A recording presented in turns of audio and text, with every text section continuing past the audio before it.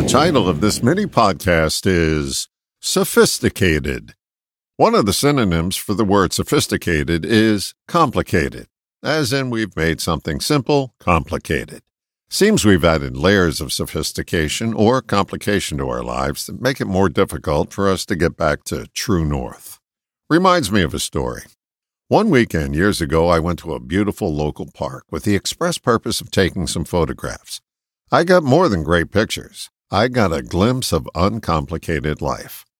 There were scores of people having family gatherings and picnics in the park. Kids were flying kites, throwing frisbees, playing tag. The adults were laughing and telling stories and bringing out food for everyone to eat. It was totally unsophisticated and wonderful to watch. The next day, I got to watch uncomplicated life play out again. I spent the afternoon with 3 of my granddaughters at a barbecue at my son and daughter-in-law's home. The girls were living life to its fullest on this very hot day. They were running through the backyard sprinkler and having a blast. It reminded me of being a kid when it was scorching hot in the city. Someone would open up a fire hydrant and we'd all run through the spewing water. Heaven on earth. These 2 slices of life reminded me how far our sophistication had taken us away from the simple enjoyments of life. How often have you said, "When I have this, I'll be happy"?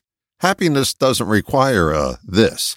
That's the complicated side of sophistication rearing its ugly head. We've convinced ourselves that we need to be more and have more to enjoy life. It's just not the case. Never was, never will be. When our goal is sophistication, our lives get complicated because we're chasing that which can't complete us. Here's the rub. The piece we miss in that chase is that we're already complete, already enough. This isn't an argument against the finer things in life. It's more of a reminder to focus on our lost focus of life's simpler things. Money couldn't buy what I experienced that weekend.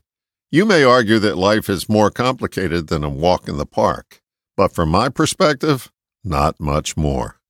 All the best, John.